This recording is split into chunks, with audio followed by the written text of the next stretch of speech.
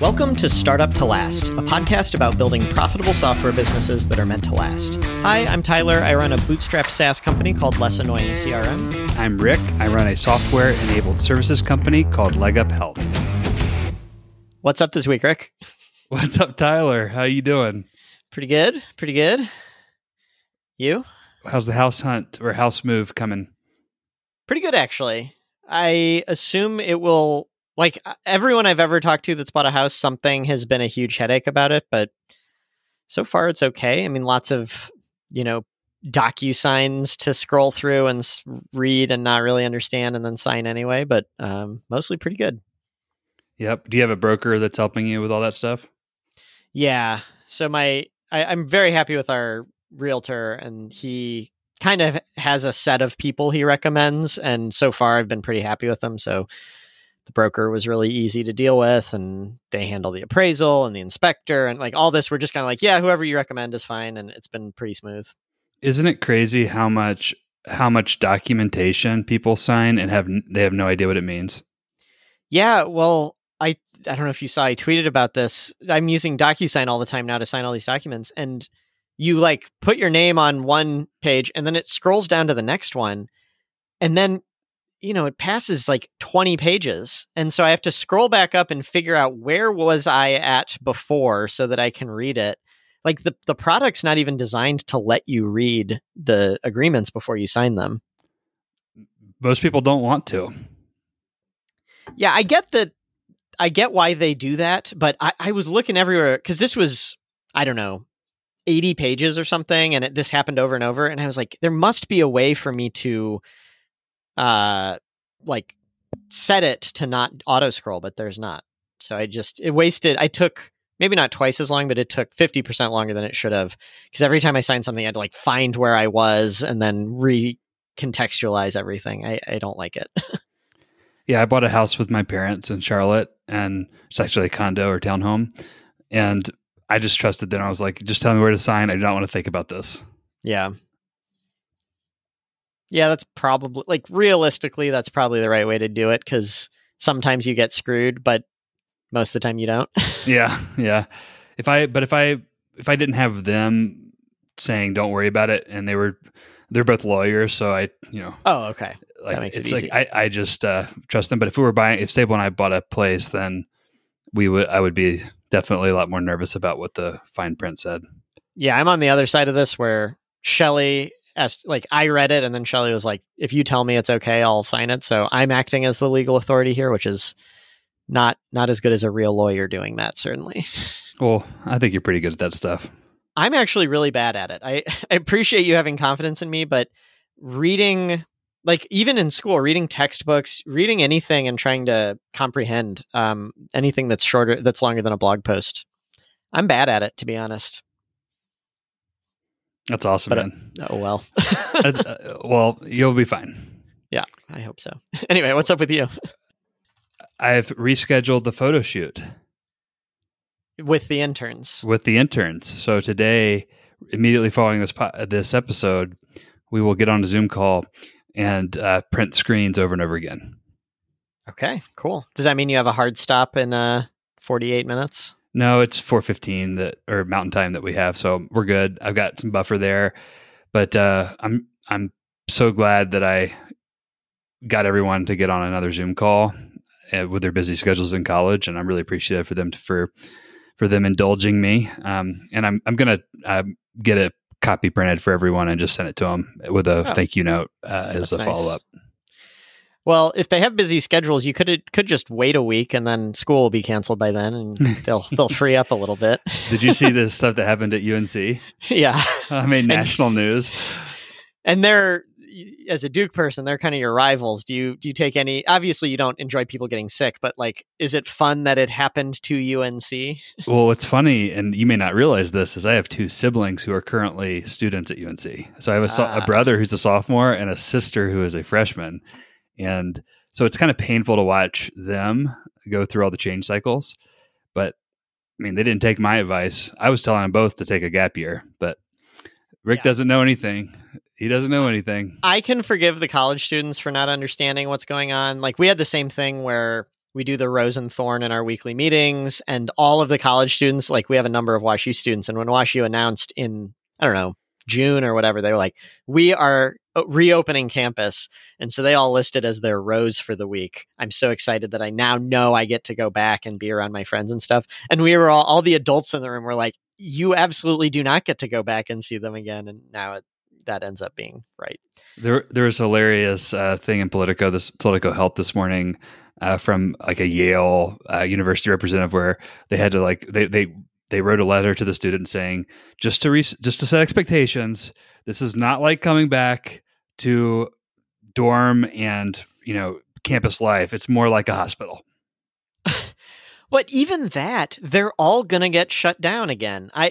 I think this is one of the greatest failures of leadership I've ever witnessed, because it's every university, it's every single one pretended until way too late that they were going to reopen. There are a handful of top tier universities that maybe a few weeks ago finally came to terms with it, but they wasted the whole summer. They could have been preparing for rethinking how do we make the finances work? How do we make online learning more palatable? And instead because I'm friends with a number of college professors, all of them were told prepare for an in-person class. And now none of them get to do it. And so they spent the whole summer just wasting their time. And I've heard some stories about how the professors have not adjusted the curriculum or the syllabus or the grading schedule to reflect remote learning. And they're trying to have like classroom discussions with a ton of people on Zoom. That makes no sense. It's like, yeah, it all does is stress the kids out. Yeah, I get that it's a hard situation if you're like the dean or whatever of a school, but burying your head in the sand and just hoping that you can reopen and things will go back to normal it's not the answer here, obviously. Yeah, and then you've got it's a hard job. So many stakeholders. You've got students, you've got parents of students, you've got donors, you've got athletes, you've got fans. I mean, it's a hard job. It is, but when you talk, particularly Rick, you talk about leadership all the time, and dealing with a hard job is what the job is, and this was the worst approach they could have taken, I think. Yeah, it was a total cop-out. I would love to know who is calling the shots, because the deans aren't. Like, let's be honest. There's someone. There's the trustees. I'm interested in who is like really the primary stakeholder with all this. That's calling the shots. It's clearly not the professors, because the professors, I feel like, if they had their way, most of them are pretty liberal and would not have classes. Yeah, I agree. Certainly, I mean, professors become, chairs of departments and deans, but the normal professors that aren't in administration, I agree, probably had very little influence over this. It's the UNC the UNC student paper had the front page with clusterfuck. Yeah. It's so funny. That's the only way to describe. I mean, yeah, I've been saying like two of our interns this summer out of 6 college age interns got COVID. Like, that's working remotely. What's going to happen? Now they're all going back on campus right now. It's going to be a disaster. Ugh. Okay. Anyway, enough of that, I guess. That was my rant for the day. Well, I'll just say that there are other organizations out there who are doing a terrific job leading through this. Can we just call out the NBA for a second? It's impressive what they've done. They've gotten players together. They gave players the ability to opt out. So they've got some players that didn't come to the bubble, but they've got a COVID-free bubble. They're delivering a great product, possibly even a better product to fans virtually. And they're killing it. And so anyway, I think they've done it. The NBA is a perfect example of where they figured it out. Yeah. And partially by getting creative. Like, there's some simple stuff. I think the idea of being in a bubble, the NBA is in a better position than, say, the NFL, because basketball stadiums are a lot smaller and they're indoors and stuff. So they have some advantages, but they also got really creative with like how they're promoting it. And I think, is it you that were maybe you tweeted about or sent me on Slack, like this virtual trading card thing they're doing? They're figuring out ways to make the game entertaining online beyond just, we are going to play the game. Like, you have to do more And some sports leagues are not. They're just like, this is the old experience, except you're watching it from home. And that's not going to work. Totally. Yeah. And I'll also, so I guess there's proof out there that people can do it. That leadership can prevail. Yeah. Yeah. So I'm super excited about the interns. I'm happy to report also that I've completed the positioning exercise. I'm now on to mocking up the new website and building out actual messaging. Mm-hmm. What's really interesting, do you remember like several episodes ago when I was first talking about, I think it was several months ago when I was talking about how to explain Leg Up Health, and I was like, I need to write a manifesto. Yeah. Or should I write a manifesto? What should I do? What's really interesting is one of the outputs of the positioning exercise is what's called a sales narrative or solution narrative is what I call it. And the framework in the book that I used, obviously awesome, which we've mentioned in previous episodes, provides a PowerPoint deck framework for that. I converted it to sort of my own framework where I wrote basically a 5-page white paper on the points, going through like what's the problem today, how existing solutions fall short, what our unique point of view is at Leg Up Health, what Leg Up Health is, values, propositions, etc., customer examples, and it's a manifesto. Like it's a 5-page manifesto. So I now have something like it's going to go on the site. It's like, I don't know if I'll call it a manifesto or not, but I'm going to put this in its current form on the site somewhere in the next couple of weeks. And, it is the core, sort of like your handbook at Less Annoying CRM, that's going to sort of feed all of the other website pages and that'll be more focused and brief. That's interesting. And I bet it's better than in the podcast episode you asked, should I write a manifesto? If you had just said, yes, I'm going to do it without the positioning framework and stuff, A, it would be a worse manifesto, and B, it probably would be a lot harder to pull other things out from it. Whereas now it's not just a random, here are my thoughts. It's like, this is exactly what I need to know in order to make my homepage, in order to write my email copy and all that stuff. Yes, it's what anyone who works at Leg Up Health needs to know to kind of get it. It's what, it really is the core of Leg Up Health, and it's very powerful. So it's funny, I've gone through another set of roller coaster rides this week where I went for a walk with Sable on Monday. I was like, I feel like I'm just chasing my tail here. Mm-hmm. And then I broke through that, went through some edits yesterday, and last night I was up at like midnight putting the final period on it. I'm like, oh, this is awesome.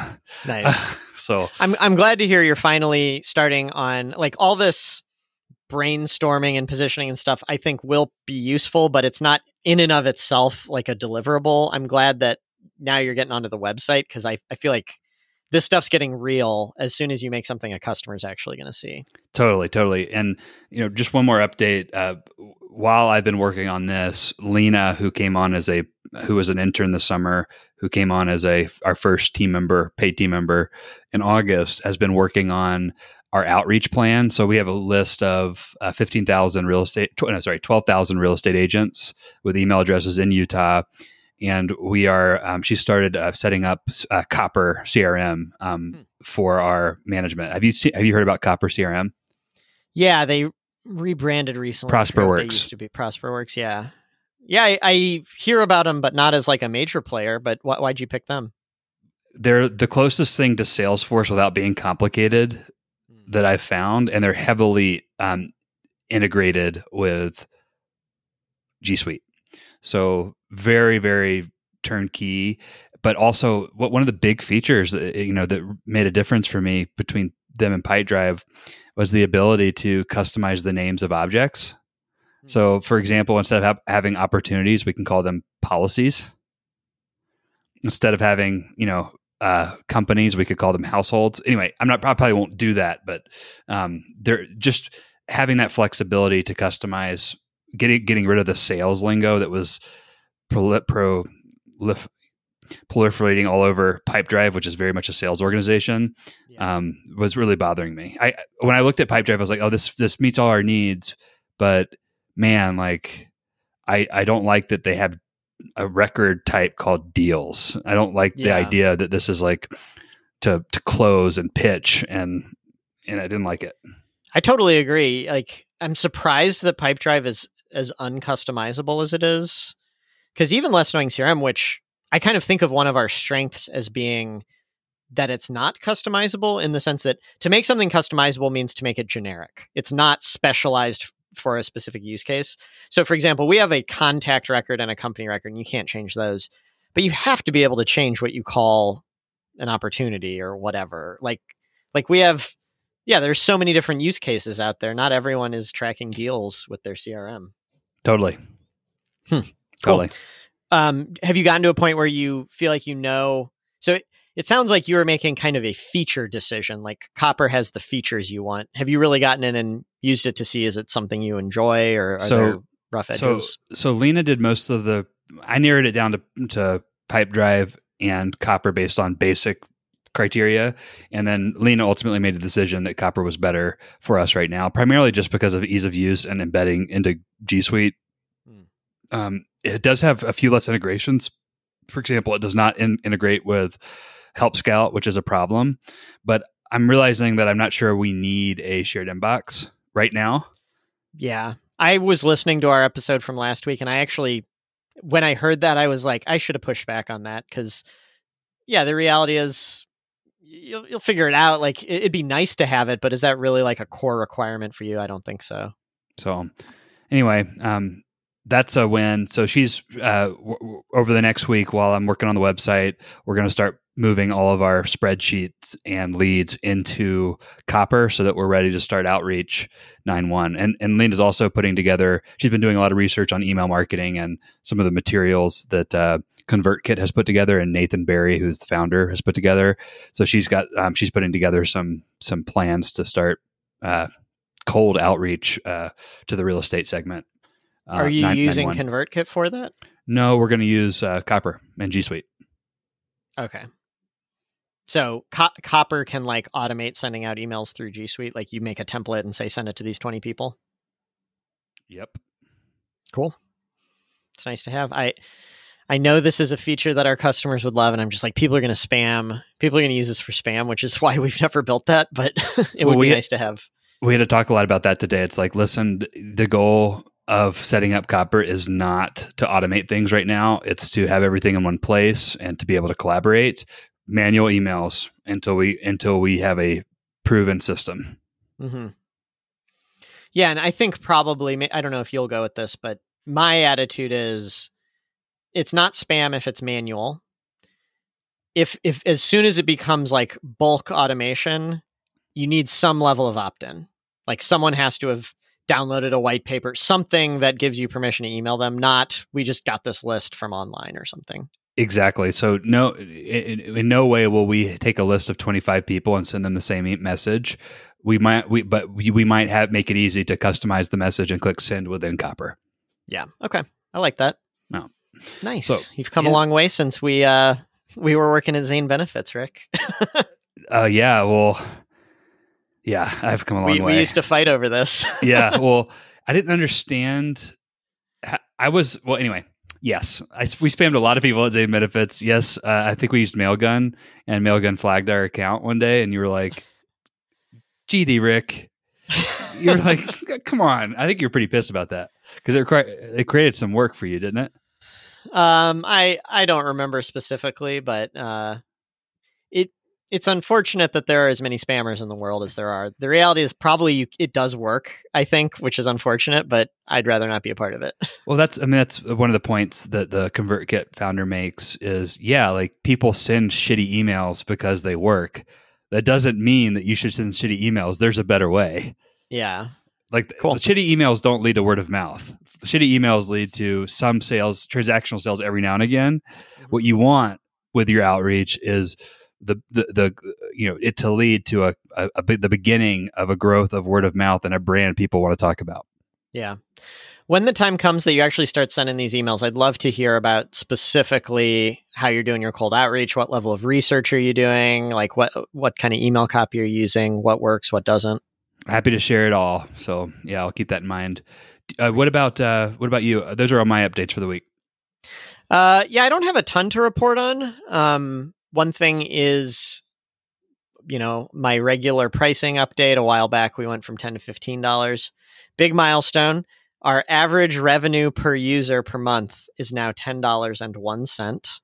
You made the penny increase. We've made the penny increase now, which is obviously not a huge deal, but a penny spread out across 20,000 users is like $230 a month or whatever it comes out to. So yeah, every penny it goes up, we're making. It's like $2,000, isn't it? Over 20,000, 200. Yeah, 200. Yeah, it's in the 200, and we have like 23,000 something. So I think I did the math, and it was like $235 a month more than if all these people were paying $10, which that's not nothing. I mean, it's very small. We need to grow that number still, but it's cool already seeing some results from that. Gosh, it's so hard to just think about all those 20,000 customers not paying the new pricing, but that's your brand, man. Yeah, no, we could have very quickly increased revenue in a big way if we had raised that's just like the cold emails. I mean, it's short-sighted. Mm-hmm. You have a quick win, but the distaste that it leaves in people's mouth when you do that to them is, and then the cost on positive word of mouth is just too high. Absolutely. Especially, there's a whole literature out there about how to raise prices as a SaaS company. One thing that I don't see mentioned enough is how important churn is here. We have pretty low churn. It's 2% per month, which for who we're selling to is pretty low. That still means we're churning through about 25% of our customers and replacing them with new ones every year. Like, it's just not worth pissing off all your customers when, even if you don't grow much, just normal churn and replacement, we're going to have flipped most of our users to $15 in a few years anyway. Yep. The somewhat bad news that probably isn't related to pricing, but it's hard to know for sure. Our free trial signups have really dropped off over really the month of August. It's normal for August to be a bad month. This is the main month in the summer that people go on vacation. But May, June, July were really, really good for us. We had our best July ever last month. The free trial signups have really plummeted in August. I've talked to a few other people who have kind of said other businesses are seeing this too. So I think there's kind of a macro trend. Does that mean maybe it's just normal summer slump that didn't happen last month? Maybe it's the recession is finally starting to kick in and stimulus checks are running out. I don't know. I think it's the last thing you said. I think this is the first month that stimulus checks have stopped. Like there's nothing, and people are waiting and seeing. I think there's a lot of people waiting and seeing what Congress will do. I don't think anyone's talking about it.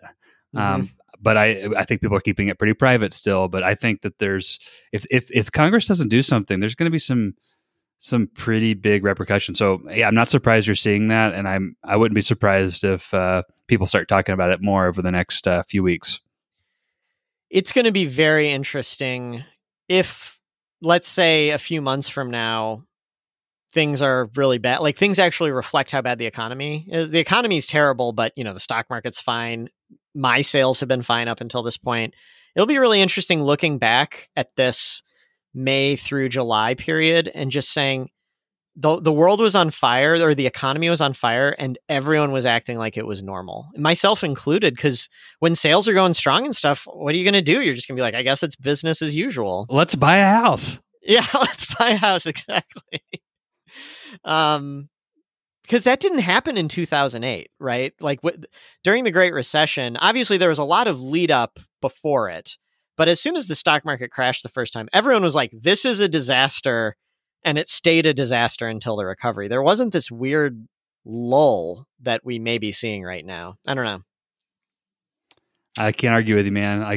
It's going to be, I'm surprised it's lasted this long, but I'm not surprised to hear what you're saying about the free trial signups dropping. I hope that it turns around, just because honestly, I'm tired of, I feel like this is the slow strangling of the economy. I'd rather it just happen or not. And anyway, well, that sucks. Yeah, it's a weird place to be where it's like I kind of hope it's the whole economy because that means my business specifically doesn't have a problem. But obviously, I don't actually want the whole economy to get destroyed. But the other side of me is looking at this like, is something wrong? Did the price increase cause this, or are our marketing channels drying up? You never really know until later on. Nope. Yep. So anyway, I've been thinking a lot about what would I think it's always a good idea to think about how your business would respond to certain macro trends. Like, is it sensitive to certain things, or is it sort of unaffected? So, for example, what's interesting about Leg Up Health is people's subsidies increase as income decreases. So, the cost of health insurance because of premium tax credits on the individual market actually go down, and in a down economy. Also, companies drop coverage, employees lose access, to work and employer provided health insurance. So the market for individual health insurance increases. So it's kind of an interesting anti-recession business where, because of the new dynamics in the individual market and sort of the macro shift that's already happening, sort of independent of the economy from group to individual, it's kind of like we were kind of not sensitive. I hypothesized that we're not too sensitive to economic downturns. Yeah, I could buy that. I always kind of told myself that about Less Annoying CRM, and now I realize I was wrong, but I don't think I had as compelling of an argument as you. We were just saying our price is really low, and if maybe, some of our customers will cancel, but people using bigger CRMs will downgrade to us. And you're diversified across tons of different industries and geographies. Yeah. But you've got a much more I couldn't really argue things would get better for us, whereas for you it's like, oh yeah, there's this huge new stream of leads coming in if everybody's out of work. That's interesting. I hate how many times in this podcast something bad happens in the world and it's like, oh, that's an interesting opportunity. Well, I mean, that's the essence, right? Like if there weren't problems in the world, there wouldn't be the need for entrepreneurship. Yeah. I hadn't thought of it that way. That's true. Cool. Any other updates or anything? You want to move on to some new topics? So are you going to rant further about reopening colleges, or do you feel like you've gotten your... I think I got it out of my system. You sure? Yeah, if it hadn't come up organically, I was going to bring it up, but no, I'm good. Cool. Duke's handling it really well. They've actually limited people coming back. They've got a pretty solid, I wouldn't call it a bubble, but close to a bubble happening, but it's going to shut down too. But at least they're all going to shut down. Yeah. At least they're trying to do it differently versus UNC is we're just going to do it like we normally do it. Tell the students not to be irresponsible. Good luck with that. So one thing I wanted to mention, a couple of weeks ago, I attended a webinar. Are you familiar with Zebras Unite? It's like a online community of, I'd heard about them for a while, but I just kind of signed up. Is it a community for sport referees? Yeah. No. The zebra is a reference to basically an alternative to a unicorn. So unicorns being these venture-backed billion-dollar businesses. And they're saying zebras are real. First of all, that's the most important thing. Oh, that's these funny. Yeah, I like that. But I'd have to read. I think there's also it's kind of a weird mix of not raising venture capital. It's an anti-greed thing, but then it's also diversity and getting more stakeholders involved. It's a mixture of all of these things, and it's kind of a community of businesses interested in that. So I signed up to kind of join. They have a little social network thing you can join. And then they were hosting a webinar about co-ops, turning a business into, I think an employee co-op is the most common form of this. But I guess what they're saying is there's this new thing, or I think it's new, called a stakeholder co-op, where basically there's lots of different stakeholders in a business. There's the shareholders, there's the founders, there's the employees, there's the customers, maybe the community. And a co-op gives all of those people a vote into how the business should be run rather than just the shareholders, which is traditional. So anyway, I attended a webinar on it and found it kind of interesting because Bracken and I, with Less Annoying CRM, I don't know what we're going to do, but we're both kind of the opinion that we want the business to be around longer than we are around, hopefully. I mean, I know that it's optimistic. I'm 35 years old, so we've got a ways to go before I die. But and with transhumanism theory, Mhm. like your life should double before you die, and then you're here forever. All those Silicon Valley people are going to extend the lives. We'll see about that. But we are kind of thinking like neither of us like the idea of passing a business down to children, to like the kids of the founders. I don't like that kind of legacy. So what do you do with a business that's not publicly traded? It's private. You're not keeping it in the family. And so one possibility is a co-op. So I kind of attended this and tried to learn a little bit more about it. I mean, is there any major takeaways that you would share, or is it something you're still early on in evaluating? I took some notes on it that I can run through here. So one thing that I actually asked a question in it, one of their points was the idea of a co-op is give your employees real ownership. And I asked the question, how is this different from a startup giving equity? One thing they said is traditionally in a co-op, regardless of how someone's compensated, everyone gets one vote. So every employee has the same vote, sort of like democracy, which is interesting, I think. I didn't realize that was a distinction. What are your thoughts on that? I don't want to go here, man. This makes me tired. This is just another version of talking about the problems with Trump and Biden and, Russia. So you're saying that a company would not be run as efficiently as a democracy, basically? I would suggest that you're not going to be able to run.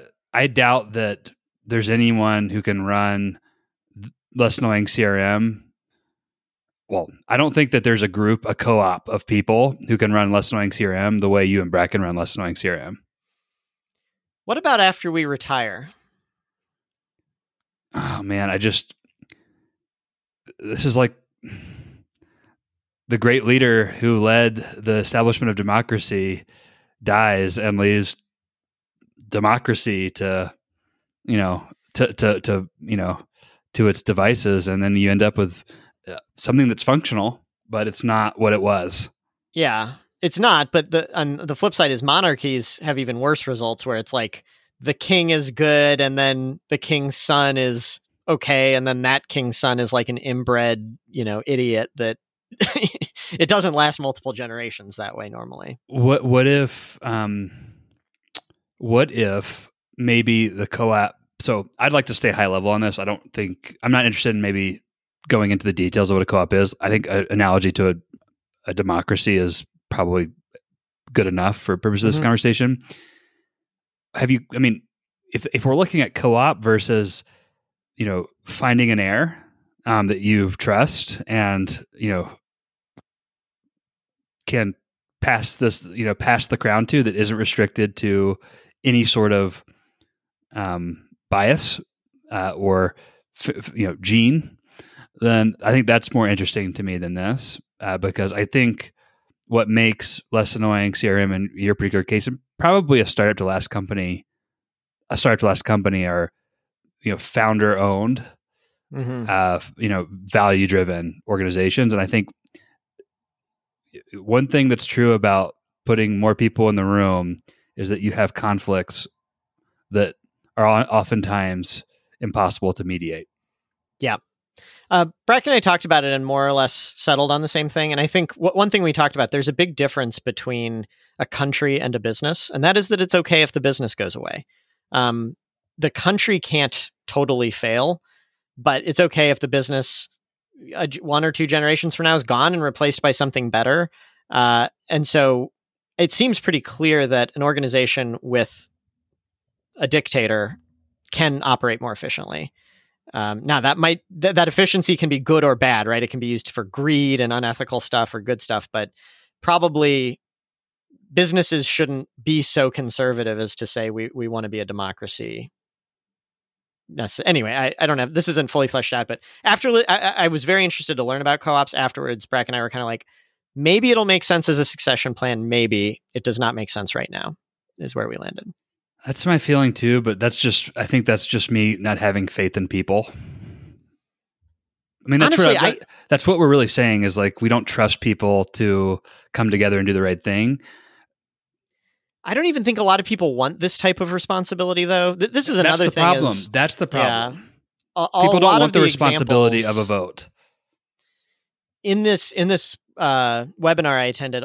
They gave a lot of examples of businesses doing this, but they're all like artist communes and stuff like that. Like there aren't really examples. I think REI is the only example of a real business, and they even listed REI as a joke because it's not they're a co-op for marketing purposes, and no way are the co-op members controlling what the company does. So yeah, I think maybe like running a business like this it involves risks, it involves having a vision, and it's hard to build enough consensus with enough people. One other interesting point I want to make that they made in it, because I did learn a lot, even if we walked away not thinking it's a good fit for us. They said not all co-ops are good, and the example they gave is a country club. I was thinking the exact same thing. It's like I was thinking of like, what co-ops do I know? I can think of the Green Bay Packers, but I'm not fully sure how that works, and I'm questioning whether or not they're actually. I think a co-op. That's marketing too. Yeah, yeah, I think that's marketing. And then I think of country clubs, and man, that's some nasty stuff that's like if Trump were a monarch, it's how the United States would be. That's what a country club is. Yeah. It's an interesting. I've run into this so many times already where, for example, the recession hit in March or April or whatever, and you have to start saying, well, we need to take care of our people. But that kind of means not taking care of other people, right? It's like none of the interns are getting job offers and stuff so that we can give raises to our current employees. It's hard to it's weird tribalism where if everybody has a vote, you do end up risking this world where nobody is putting their neck out for the people who aren't already on the inside. What is the number? Okay, okay, so there, on one end you've got you and Bracken, like figuring out how to extend your lives and never dying, or finding clones to heirs, and then you've got co-op. There's what is the number of people who could work together and not have this sort of stakeholder fight that happens when you put too many people in the room? Like you and Bracken, and maybe this will ultimately fall apart, are able to prioritize your relationship over and like what you want for the business jointly over self-interest, short-term self-interest. But every person, large groups of people don't do that. Yeah.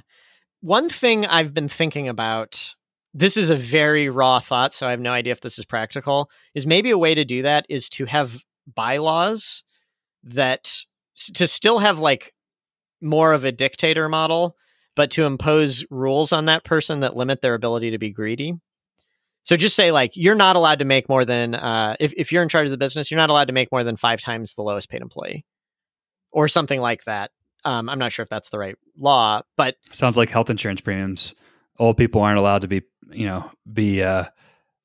allowed to be charged, more than 4 times what a young person is.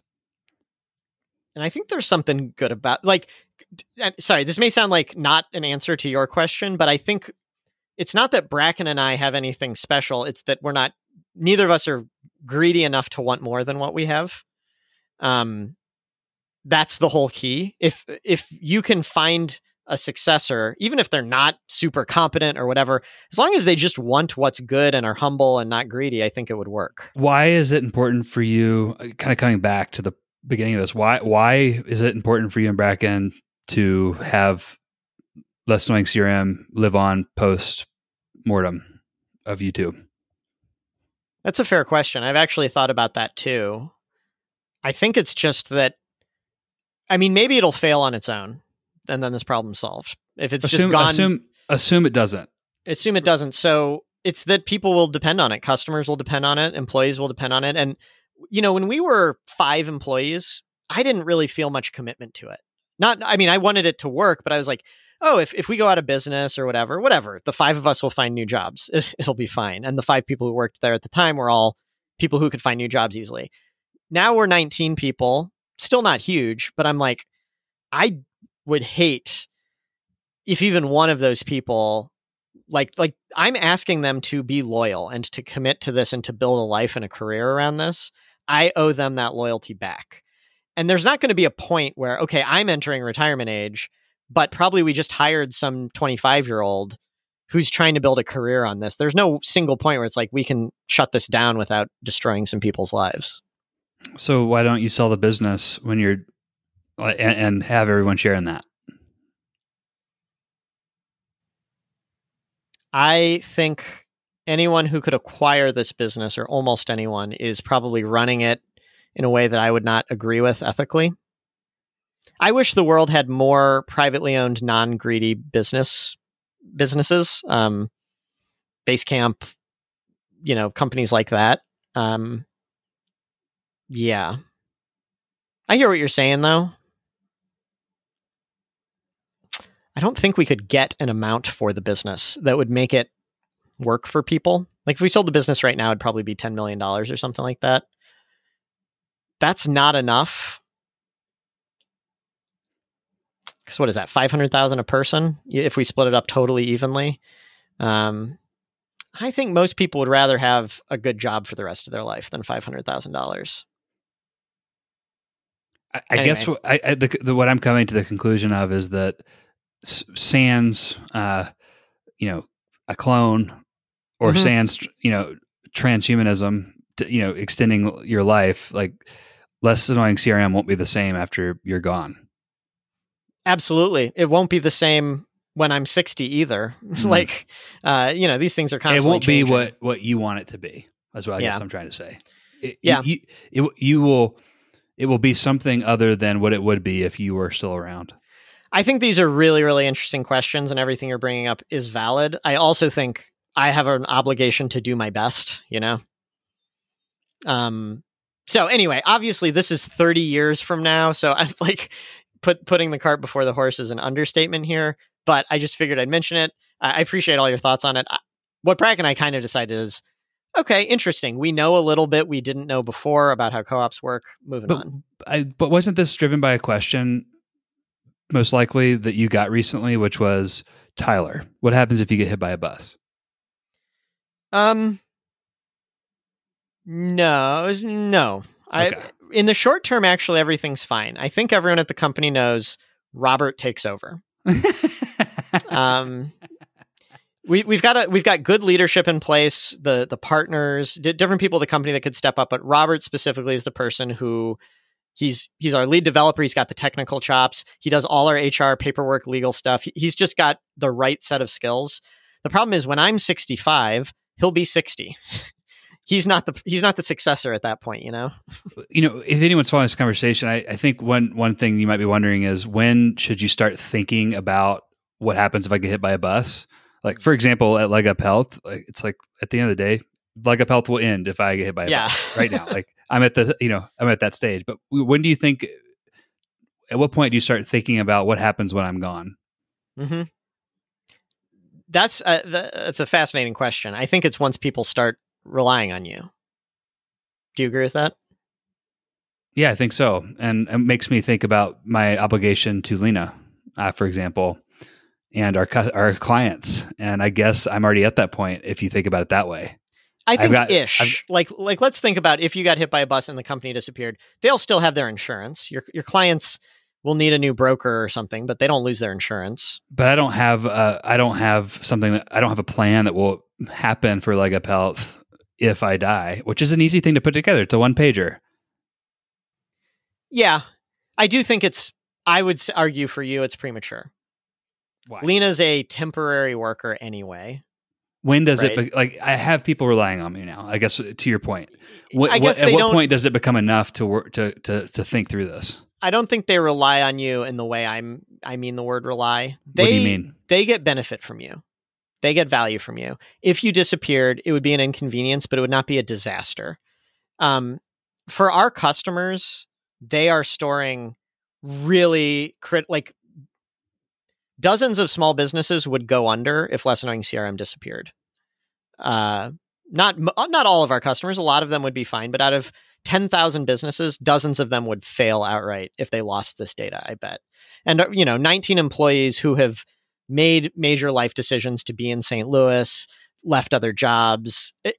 You're right. There's not a hard point where, okay, now it has happened, but I think we're clearly past that point, and I would argue you're not. Cool. This is a completely random question. Coming back to what we were talking about, how you wish there were more companies like Less Annoying CRM. One thing that I think about often about Zane benefits, and then also I think about with Less Annoying CRM, is if Less Annoying CRM went away, it would be very difficult, I expect, for your team members to get a similarly paying job for the work that they're doing. Yeah. And I think that hit a lot of Zane benefits people at some point because it was a unique situation where we paid more than market and all that kind of stuff. Are they aware of that? Some of them are. I've had this conversation with some people. I think the developers on the team would be fine. We pay about market for developers. The people who would really be customer service people, where if you're here for 7 years, you're making $120,000 a year working a customer service job. And they're very, very good at it, but no one's like, well, I guess that's what they were paying you. We'll match that here.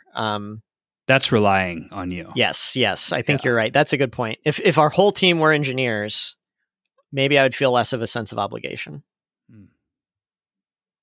Which is interesting. You can walk backwards from that and say, maybe don't put yourself in that position if you don't want to. I kind of like that. Like, I like the constraints that it imposes of, I don't get to quit now. I have to do this forever, which simplifies life. But if you don't want that, you can avoid it by not. And like your product, I don't know if you listen to the Art of Product podcast, but Derek Reimer, and there he was one of the co-founders of Drip, which is a pretty successful SaaS company. But Drip is a pretty mission critical product for people who rely on it. He's now starting his own solo thing, and one of his constraints is he's like, I want it to be valuable, but if it goes down for a weekend and I'm gone and I don't get back till Monday, people can be mad at me, but I don't want it to like destroy anyone's life the way Drip would have destroyed someone's life. That's interesting. Yeah. Speaking of Drip, I total mind warp here to another subject, but you know how you talked about putting together a appointment scheduler within Less Annoying CRM? Mm-hmm. Copper has that, and it's going to replace Calendly for me.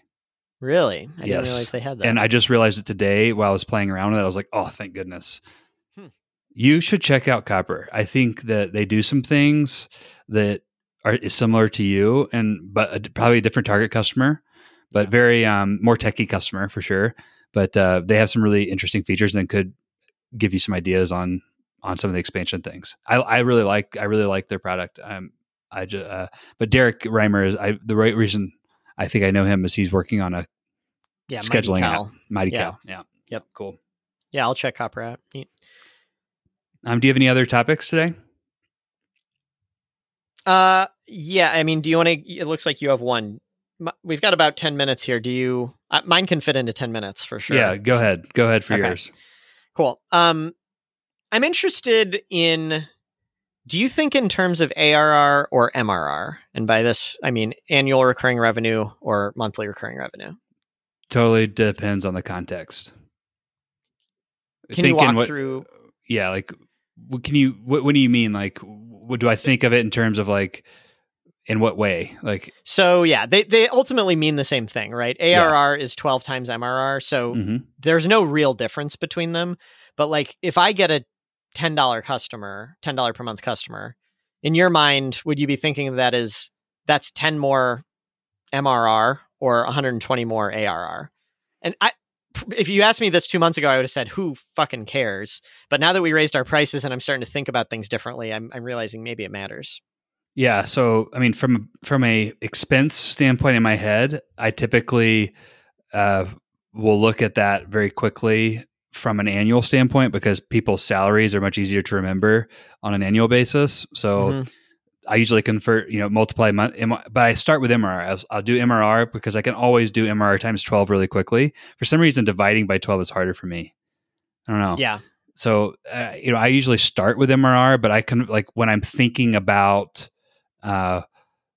like expenses or budgeting or sort of growth rates, like high level, like what does this mean for me? I will convert it to annual because that's how I think about life. I think about life in terms of an annual budget. I think about life in terms of like annual income.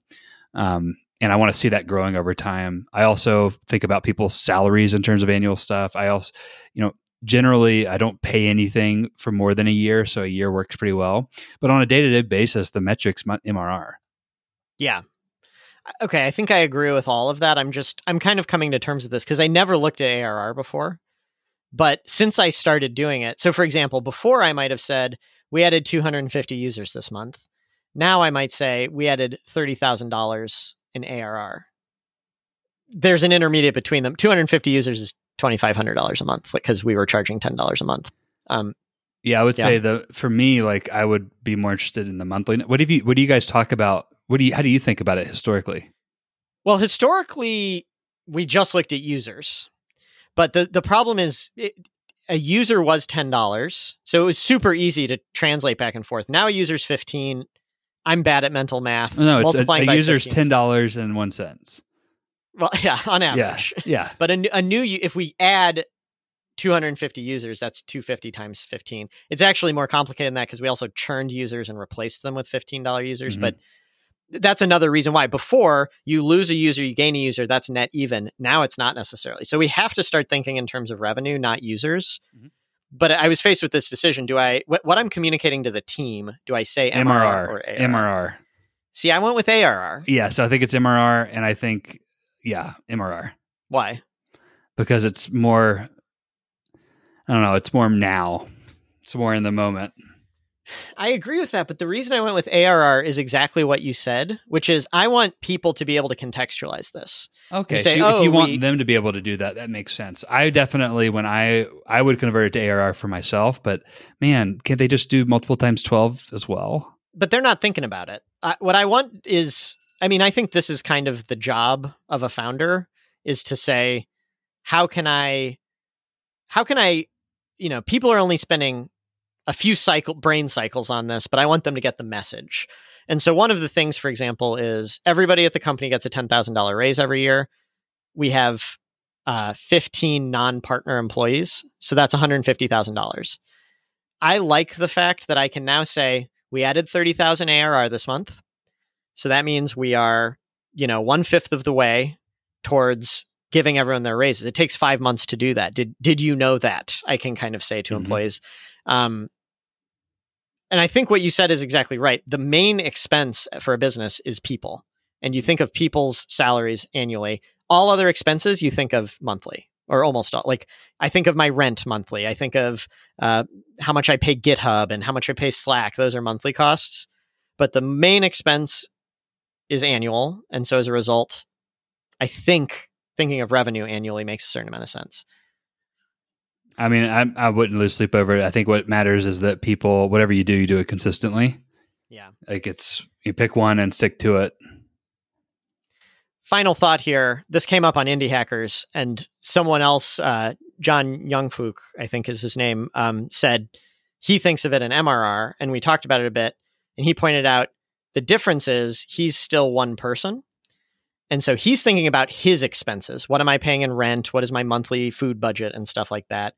Once you start thinking of employees as the expense, that becomes annual. So I was kind of leading to this, the whole topic was leading to that because I found it really interesting to think MRR feels a lot more natural as an individual. And I think ARR is more applicable when you're thinking of a whole team. I buy it. Cool. And again, 2 months ago, I would have said this is stupid and doesn't matter. So if anybody, including you, says that, I can't really disagree. Yeah. Well, do you want to cover?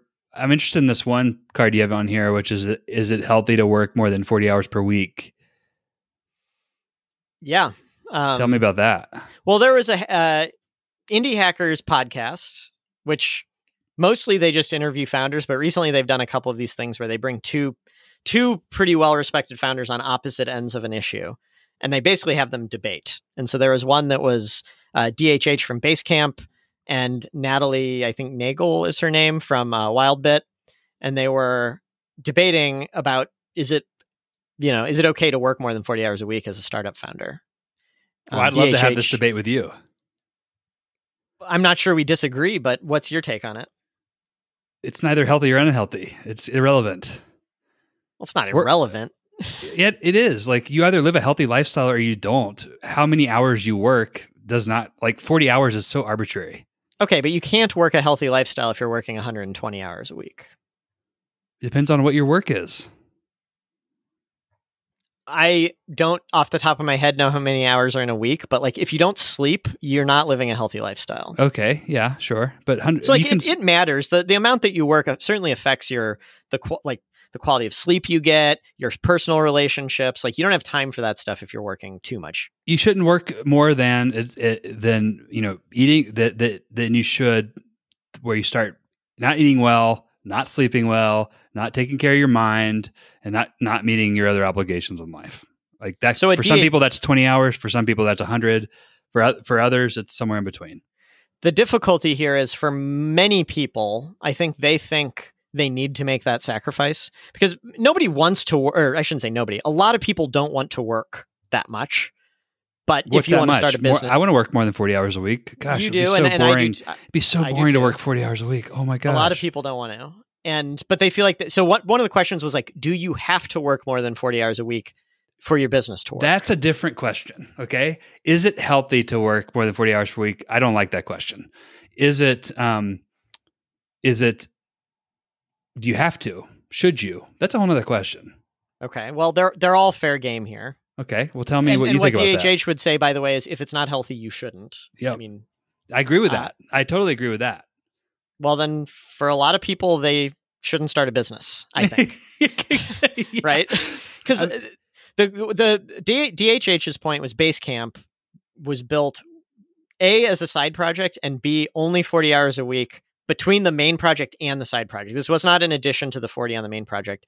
And Natalie's point was, well, y'all started in the golden era of SaaS, and they're one of the true rarities in the bootstrapped world. And like, most people can't do that. Nowadays, I work 40 hours a week, or I do work more, but it's for the reason you said. It's like, it's a hobby. I want to. It's not because I need to. I don't think I could have gotten away in the early days with 40 hours a week. I don't think Less Annoying CRM would have succeeded.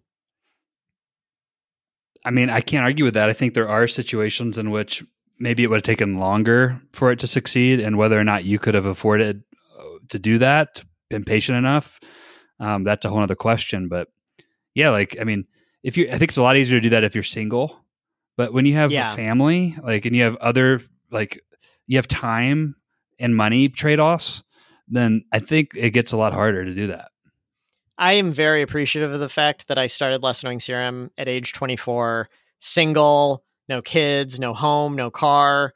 There was no risk except that I might have to go take a job. That's all I was risking. And there was no sacrifice. It was, I only got drunk with my friends once a week instead of 3 times a week or whatever. Yeah, for those of you who don't know Tyler, he is not a casual drinker. He either drinks or he does not drink.